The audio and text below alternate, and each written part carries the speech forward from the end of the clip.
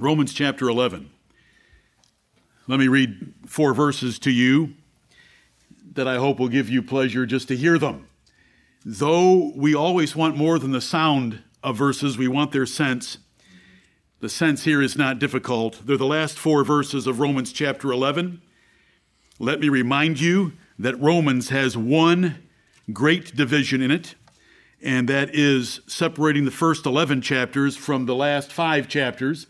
The first 11 chapters are a presentation of salvation and the mercies of God in saving elect sinners, all the way from chapter 1 to chapter 11. Then chapters 12 through 16 are the application of that doctrine and how we ought to live for Him who loved us and gave Himself for us.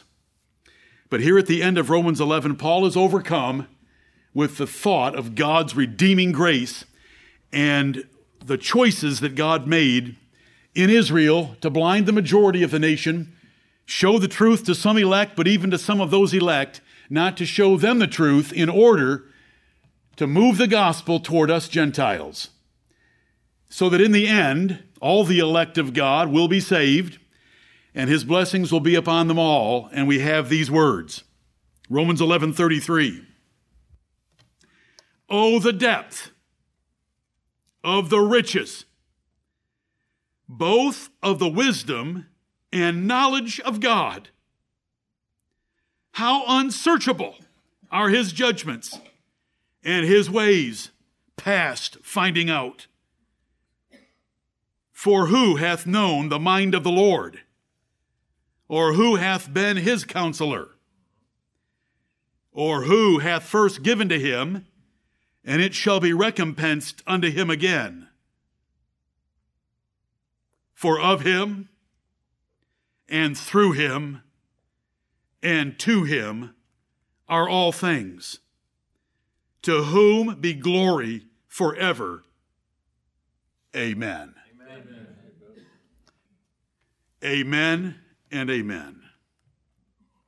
By looking into the first couple of verses of chapter 12, you can see, I beseech you therefore, brethren, by the mercies of God, an 11-chapter presentation, dissertation on the mercies of God should move us to present our bodies a living sacrifice, wholly acceptable unto God, which is our reasonable service in light of what He's done for us. Right. Of Him, through Him, to Him are all things, to whom be glory forever. Let this church always give glory to God. Amen. And let us do our best to keep ourselves out of receiving glory. Let's give all the glory to Him. And let's be overcome by His mercies, as Paul was in that 33rd verse with those 2 exclamation points. Oh, the depth of the riches, and how unsearchable are His judgments. And we're going to see them in Isaiah 6. Let us pray. Holy Father, of Thee, through Thee, and to Thee are all things. And all glory belongs to Thee. Amen. And to the Lamb that sits upon the throne at Thy right hand. Yes. We thank Thee, Lord of glory, King of nations, Creator of the heavens and the earth, the sea and all that in them is. Our Father in heaven, we worship Thee. We thank Thee for Thy saving grace.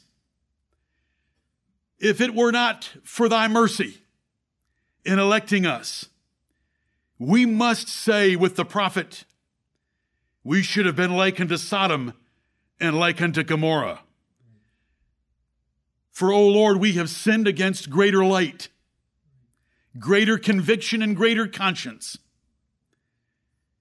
than the inhabitants of the cities of the plain of Jordan ever had. O Heavenly Father, have mercy upon us and bless us.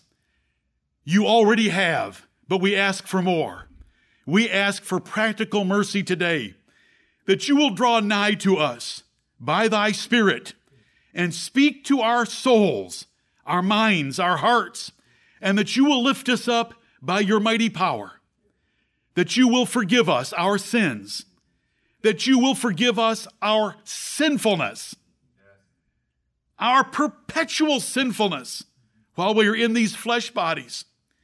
We pray that you would forgive us and have mercy by your faithfulness and your justice because of Jesus Christ's sacrifice for us.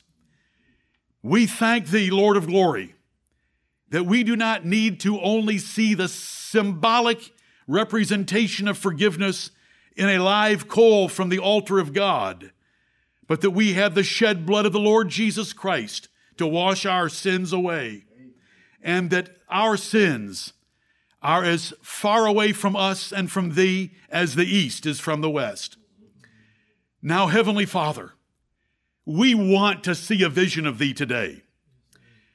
We want to see what Isaiah saw, and we want to see more than Isaiah saw. And we want you to make it real to us. We want you to change us. We want you to convict us. We want to cry out about our woe in thy holy presence. But we want to hear your order for our sins to be covered and our iniquity purged. And Heavenly Father, we want to hear you call upon us. We want to hear you ask, who will go for us? And whom shall I send? Here we are, Lord. Send us. We are not so foolish as the vast majority of those that read the passage in Isaiah to think that you are calling for missionaries. You are calling for us to be faithful in every part of our lives. And so let us hear the call today. And let us make up the hedge and stand in the gap for our families, for our church, and for this wicked nation. We are so blessed to be here. And Heavenly Father, though we tremble, we rejoice with fear. And we do love thee. And we thank thee for first loving us. And we thank thee for choosing us in Christ Jesus before the world began, that we should be holy. That we should be holy and without blame before thee in love. Thank you for loving us. Help us now to love thee, but let us see thee. Moses begged to see thy glory, and you showed him your back parts. We beg to see your glory. Show us as much as we can bear. Glorify thyself to us and through us, and we shall glorify thee in every way you show us. And it's in Jesus' glorious name that we pray and ask this blessing. And he died. He died that we might know thee, the only true and living God, and Jesus Christ, whom thou hast sent. In his name, the name of the Lord Jesus Christ of Nazareth, we pray. Amen. Amen. Take your red hymnals, please,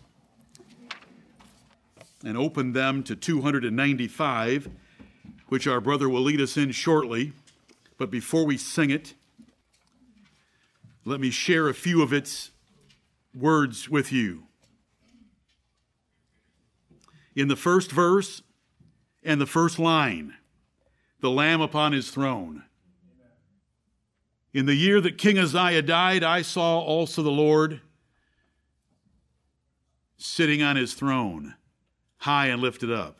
So remember that when you sing that line. The second line of the first verse, hark, how the heavenly anthem drowns all music but its own. Music is for the glory of God. This song tore me to shreds last night. And yes, I listened to it every way that YouTube could offer it to me. And I wanted to send them all to you and have you vote, because that'd make you listen to them all. It's a wonderful song. Amen. The third line of the first verse. Awake, my soul, and sing. We get dull. We die. We go to sleep. So that Paul would have to write in Ephesians chapter 5, awake thou that sleepest and arise from the dead, and Christ shall give thee light. Amen. That's not getting saved. That's getting saved again. That's getting renewed again and revived again. So that's the first verse. In the second verse, the third line, no angel in the sky can fully bear that sight.